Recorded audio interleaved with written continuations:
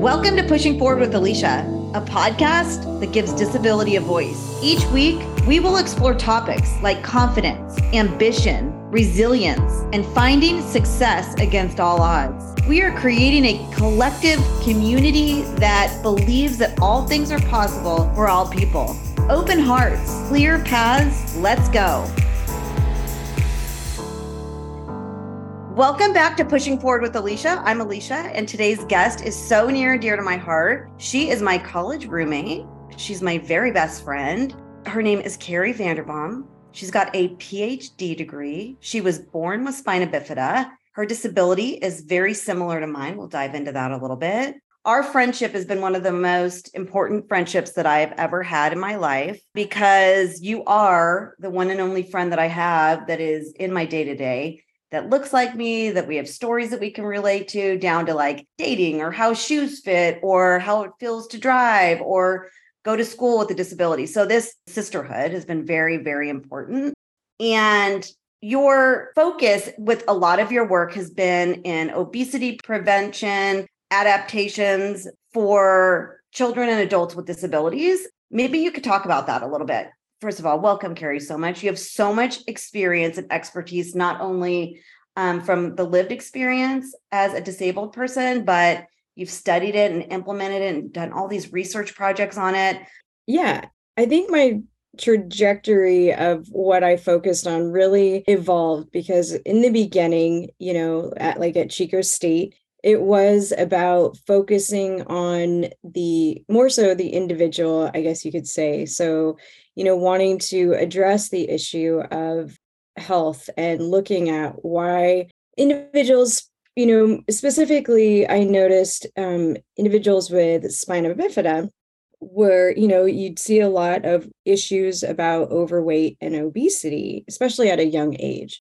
And I was just really curious about that. But over time and, even through Chico State and like working in different, sports and recreation programs with individuals, thinking about our own experience, that piece about advocacy and access to opportunities was always in the background. And I think happily evolved into more issues of access and opportunities and more widely, not just overweight and obesity, right? Because then there's issues of mental health and so many other things. So it quickly evolved. And so then for, I think the majority of my PhD and then into my postdoctoral work, it was really more public health focused and not the individual, but looking more at the population of people with disabilities and not just spina bifida, but anyone and everyone, physical, intellectual, acquired, chronic, whatever it might be, older adults. And that's how it kind of evolved. What is the prevalence of obesity for people with disabilities? I mean, I would say it's in that 50 to 60% range, and it could even be higher. Again, some disabilities, it's lower, a lower prevalence, and then some it's much higher. Spina bifida has, I'd say, probably one of the higher rates. Mm-hmm. And what I was also hearing and what you just said is focusing more on like the systemic issues of lack of accessibility and lack of opportunity. Yeah, absolutely. And we call it like the social determinants of health. And so whether, it's a person with a disability or because of your race or gender. So yeah, we call it social determinants of health. And it comes down to more of societal factors than those individual factors, and the personal behavioral change factors, right? So access to even education, right? You can't improve your diet if you don't know what you're supposed to be eating.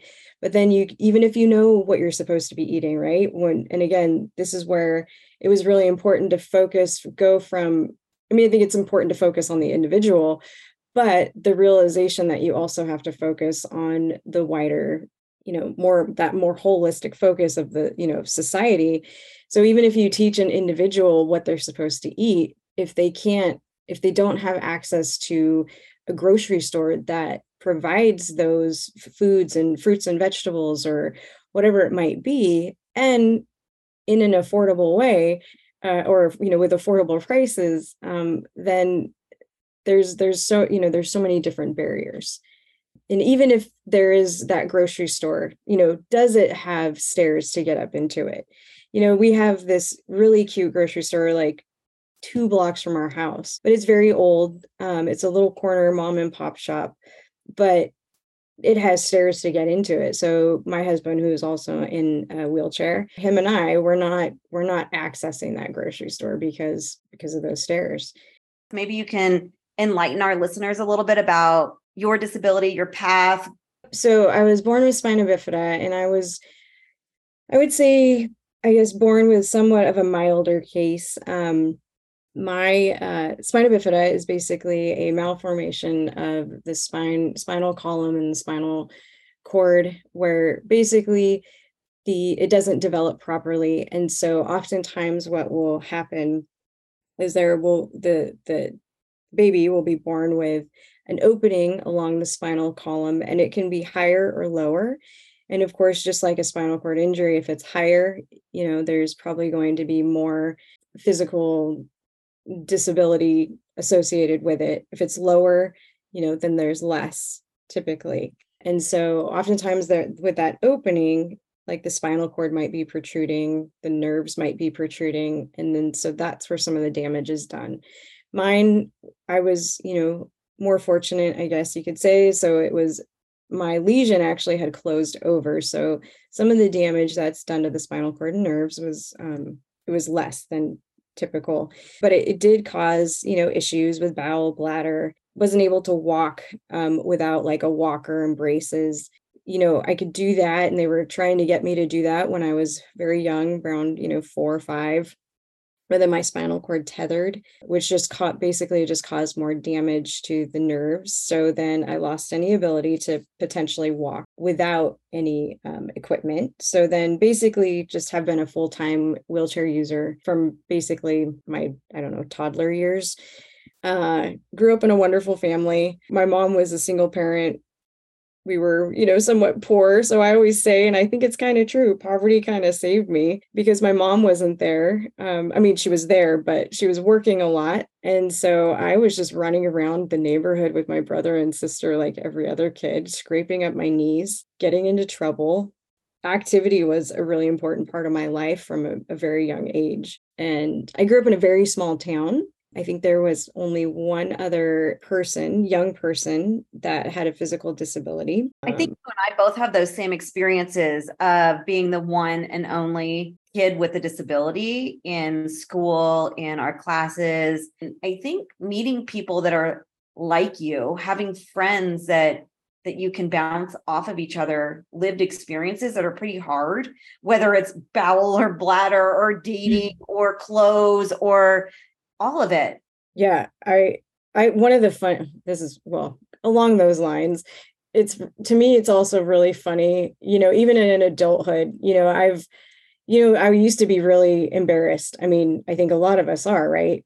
And I still am, right? When we have, to have to talk about poop and pee issues, or when it happens and it's it's in your pants and it's not supposed to be because we're adults and whatever.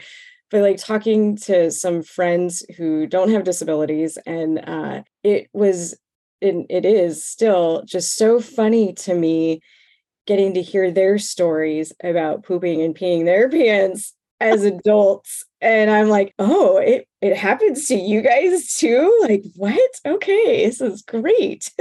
It's not just us. Right. Yeah, I agree. That's interesting to go like, oh yeah, that's me too. Okay, great. You have that problem. So I love it.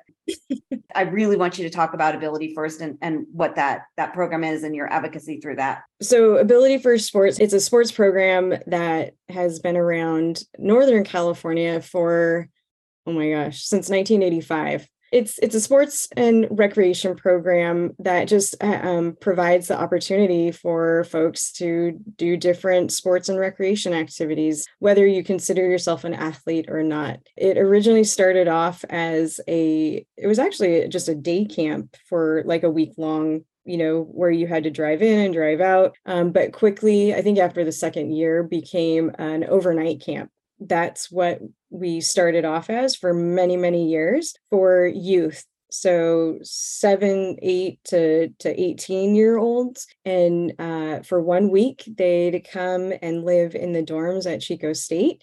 And during the day, we would do a variety of different sports. And at night, we would do different recreation activities. And all the participants have physical disabilities. Of course, we have some that have co-occurring disabilities, right? But physical is the main one. And then some have intellectual disabilities as well. And all the coaches also have disabilities themselves. So that makes our program pretty unique. One of the other unique parts of our program, besides being an overnight residential camp, is that we kick parents and caregivers out. So we provide the day and night counselors and have nurses on staff. And we allow parents to come in, I think, 2 or 3 different events, but really then we make them leave because we want the individual participants to get to really experience the experience to be had and grow. And we usually send these kiddos home different people, more independent, more confident, because they have had the opportunity to hang out with other kids with disabilities and have those bonding moments of all these things that we have in common, like you and I have experienced. And then we realized that once these kiddos aged out of our program, there really still was nothing left for them in the community. So we started a year-round program. So it's for youth and adults. You're listening to Pushing Forward with Alycia, and we will be right back. If you're an employer looking to motivate and inspire your team through the power of diversity and inclusion and learn more about disability inclusion in the workplace and how to include disability into your DEI efforts, please check out my keynote speech offerings on AlyciaAnderson.com. That's ALYCIA Anderson with an O.com. Click on speaking. Welcome back to Pushing Forward with Alycia. I'm Alycia, and today's guest is so near and dear to my heart. She's my very best friend. Her name is Kerri Vanderbaum. So Ability for Sports, it's a sports program that has been around Northern California since 1985. Currently, what it looks like is in the fall, we do different programs like wheelchair basketball, wheelchair rugby, cycling. During the spring, we might switch it up. We still do cycling. It's a big hit. We have archery the summertime. And actually just yesterday, we had a water ski clinic. So we skied about 10 different skiers. The families came out and hung out and, it's a private man-made lake. So they all got to just hang out on the beach and play in the water while waiting. And again, bonding with each other. Parents, caregivers got to hang out. And it's just such a fun time. I just love the Ability for Sports Camp. I was a coach with you there a few times. It's a beautiful experience. So if there are parents out there or kids out there that are interested in going away to camp and being active and making friends, like it's definitely something to look into. And we're going to leave all that information in the show notes. For those who might be listening that don't live in this area per se, then there's other opportunities in other states. Unfortunately, not as many as there should be, but they are out there. And I do think it's really important to get involved and check them out. Even if people don't necessarily consider themselves athletes or they don't want to be associated, maybe, as a person with a disability with sports, because I have heard that people always ask if I'm a Paralympian, just because I'm in a wheelchair, and they don't want to be associated with that. And I think that's perfectly fine. So it's, finding another program or other groups of people or community that can provide those same experiences and feelings, right? Because it's not necessarily the activity. It really is the magic that happens in between all of the activity, right? So it doesn't matter what it is. It's just having that opportunity to be around people, with other disabilities so that you can learn and grow and just know that you're not alone. Right. And I think that's a really good segue to our experience that we just had together, which was Kerri and I had just attended a disabled women empowerment event called the Rolettes. And this is an organization, a nonprofit that does this weekend every year where hundreds of women with disabilities from, I think the youngest there was like 5 years old to who knows, any age can attend this event. And it's all about creating community within a women empowerment standpoint. And they do dancing and hair braiding. And so this event, I was invited to be a speaker. And I, of course, was like, Kerri, I'm going to this women empowerment weekend. Will you come and let's go dance together? I was really excited, not only to speak, but to be an attendee, to be around a bunch of women with disabilities. And there was some pinnacle moments for me, and I want to hear what one was for you. But the teen talk day, when they had me sit in that big circle with all those girls, I told them about my path a little bit, but then one of them specifically was, what do I do when my teacher does not include me? How do I convince them that I am able to do whatever that activity was? So what's the answer to that, Kerri? I don't know if there's a great answer. I mean, other than the system has to change. I mean, hearing some of that, well, it really just shits me because, it's been, I don't know, how long has it been since we've been in high school, right? And things haven't changed. Like it really shits me that we have these laws in place, that we have more awareness of, inclusion. I don't know why it hasn't changed. And it sucks because, like in that situation with that young woman, it's like, all right, she's in a situation where clearly the teacher doesn't get it. So there's got to be advocacy. And, sure, some of it needs to come from that young woman, but some of it also needs to come from adults, whether that is a parent or caregiver or someone else. Well, and I think, like you said, is a good point. If you're in a position of power or leadership, it's time to start to advocate and challenge the status quo. It's not up to the 14-year-old girl that wants to go to camp with the other students. It's up to leaders to look through a new lens and start to advocate louder, to challenge the status quo, to check their own biases at the door, to look through a creative lens of how to make things and adapt things to make it possible. I think a lot of times too, it doesn't take that much to make some of those adaptations. It doesn't take much to ask questions, right? So those leaders asking those questions, for an example, again, growing up in a small town back in the day, right, where, the ADA didn't exist at that point, but Section 504 of the Rehab Act did. So I remember in 6th grade, we go to environmental camp. I don't know how it is around the rest of the US, but we go to environmental camp. And it wasn't even a question of whether or not I was going. It was like, all right, how are we going to, what do you need? How are we going to make this work? And I went just like everyone else and participated just like everyone else. And it didn't take much other than, I guess, making sure there weren't stairs into my cabin. To me, in my head, it's not that hard. It isn't that hard. It's getting over what has been traditionally accepted for the inclusion of people with disabilities, and especially kids, which has been not much, honestly. It's being human. Just don't be an a-hole, be human. Yeah. Was there anything that you took away from the Rolettes experience that you want to share? From the get-go, you and I getting to travel there, it was just so wonderful getting to hang out with you. But, when we arrived in LA, at LAX, going to get the shuttle to go to the hotel, there's so much anxiety there. Is the bus going to come with a ramp? I know they said that it was going to be there, but is it? Or even if it comes, are we going to have to wait 2 hours? Right. But everything was so smooth.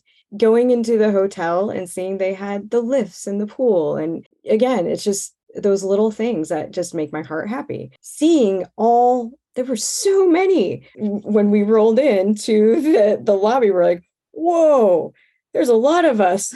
I feel like in our world of sports, it's a lot of men and a couple women here or there. So that was really cool. It's giving me the chills right now because I loved just being around a bunch of disabled. That's probably the first time ever to be in that large of a group of disabled women specifically.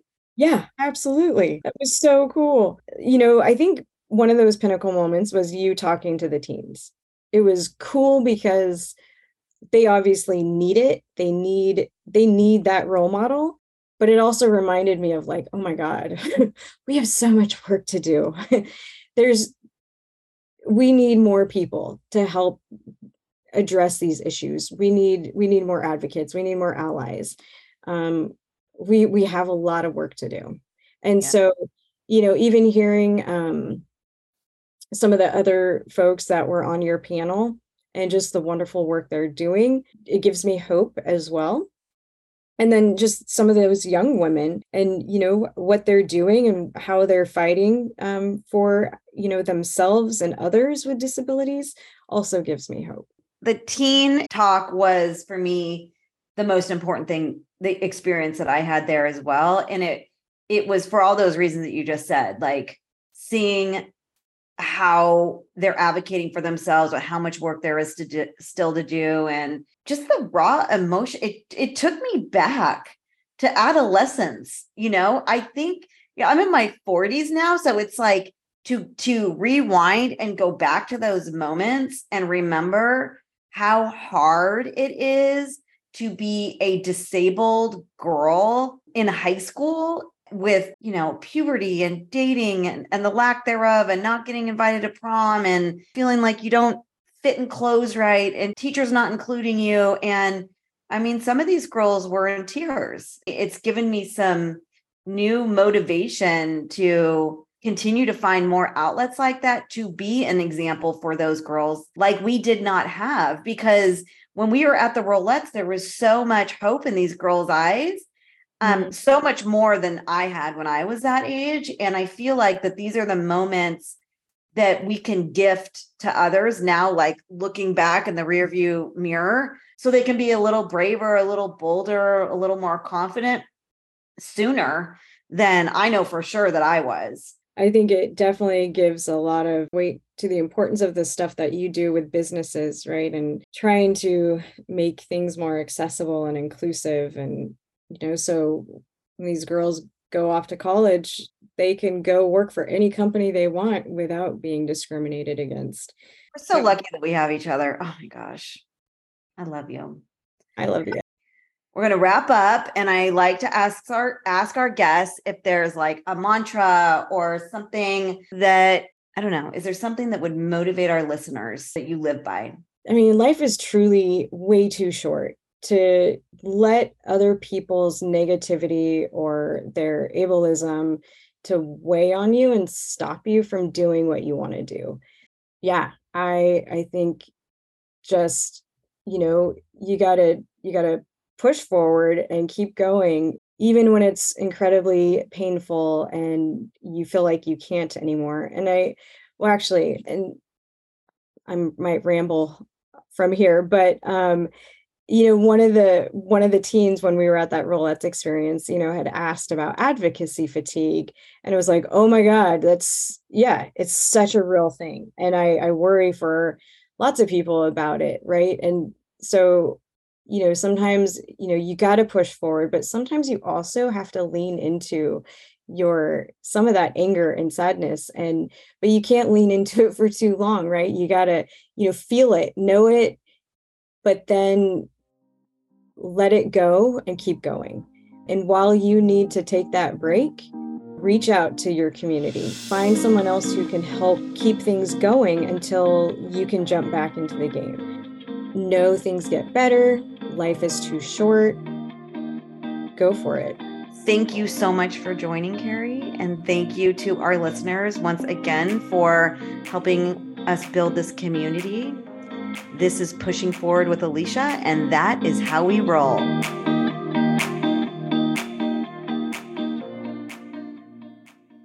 If you're an employer looking to motivate and inspire your team through the power of diversity and inclusion and learn more about disability inclusion in the workplace and how to include disability into your DEI efforts, please check out my keynote speech offerings on AlyciaAnderson.com. That's ALYCIA Anderson with an O.com. Click on speaking.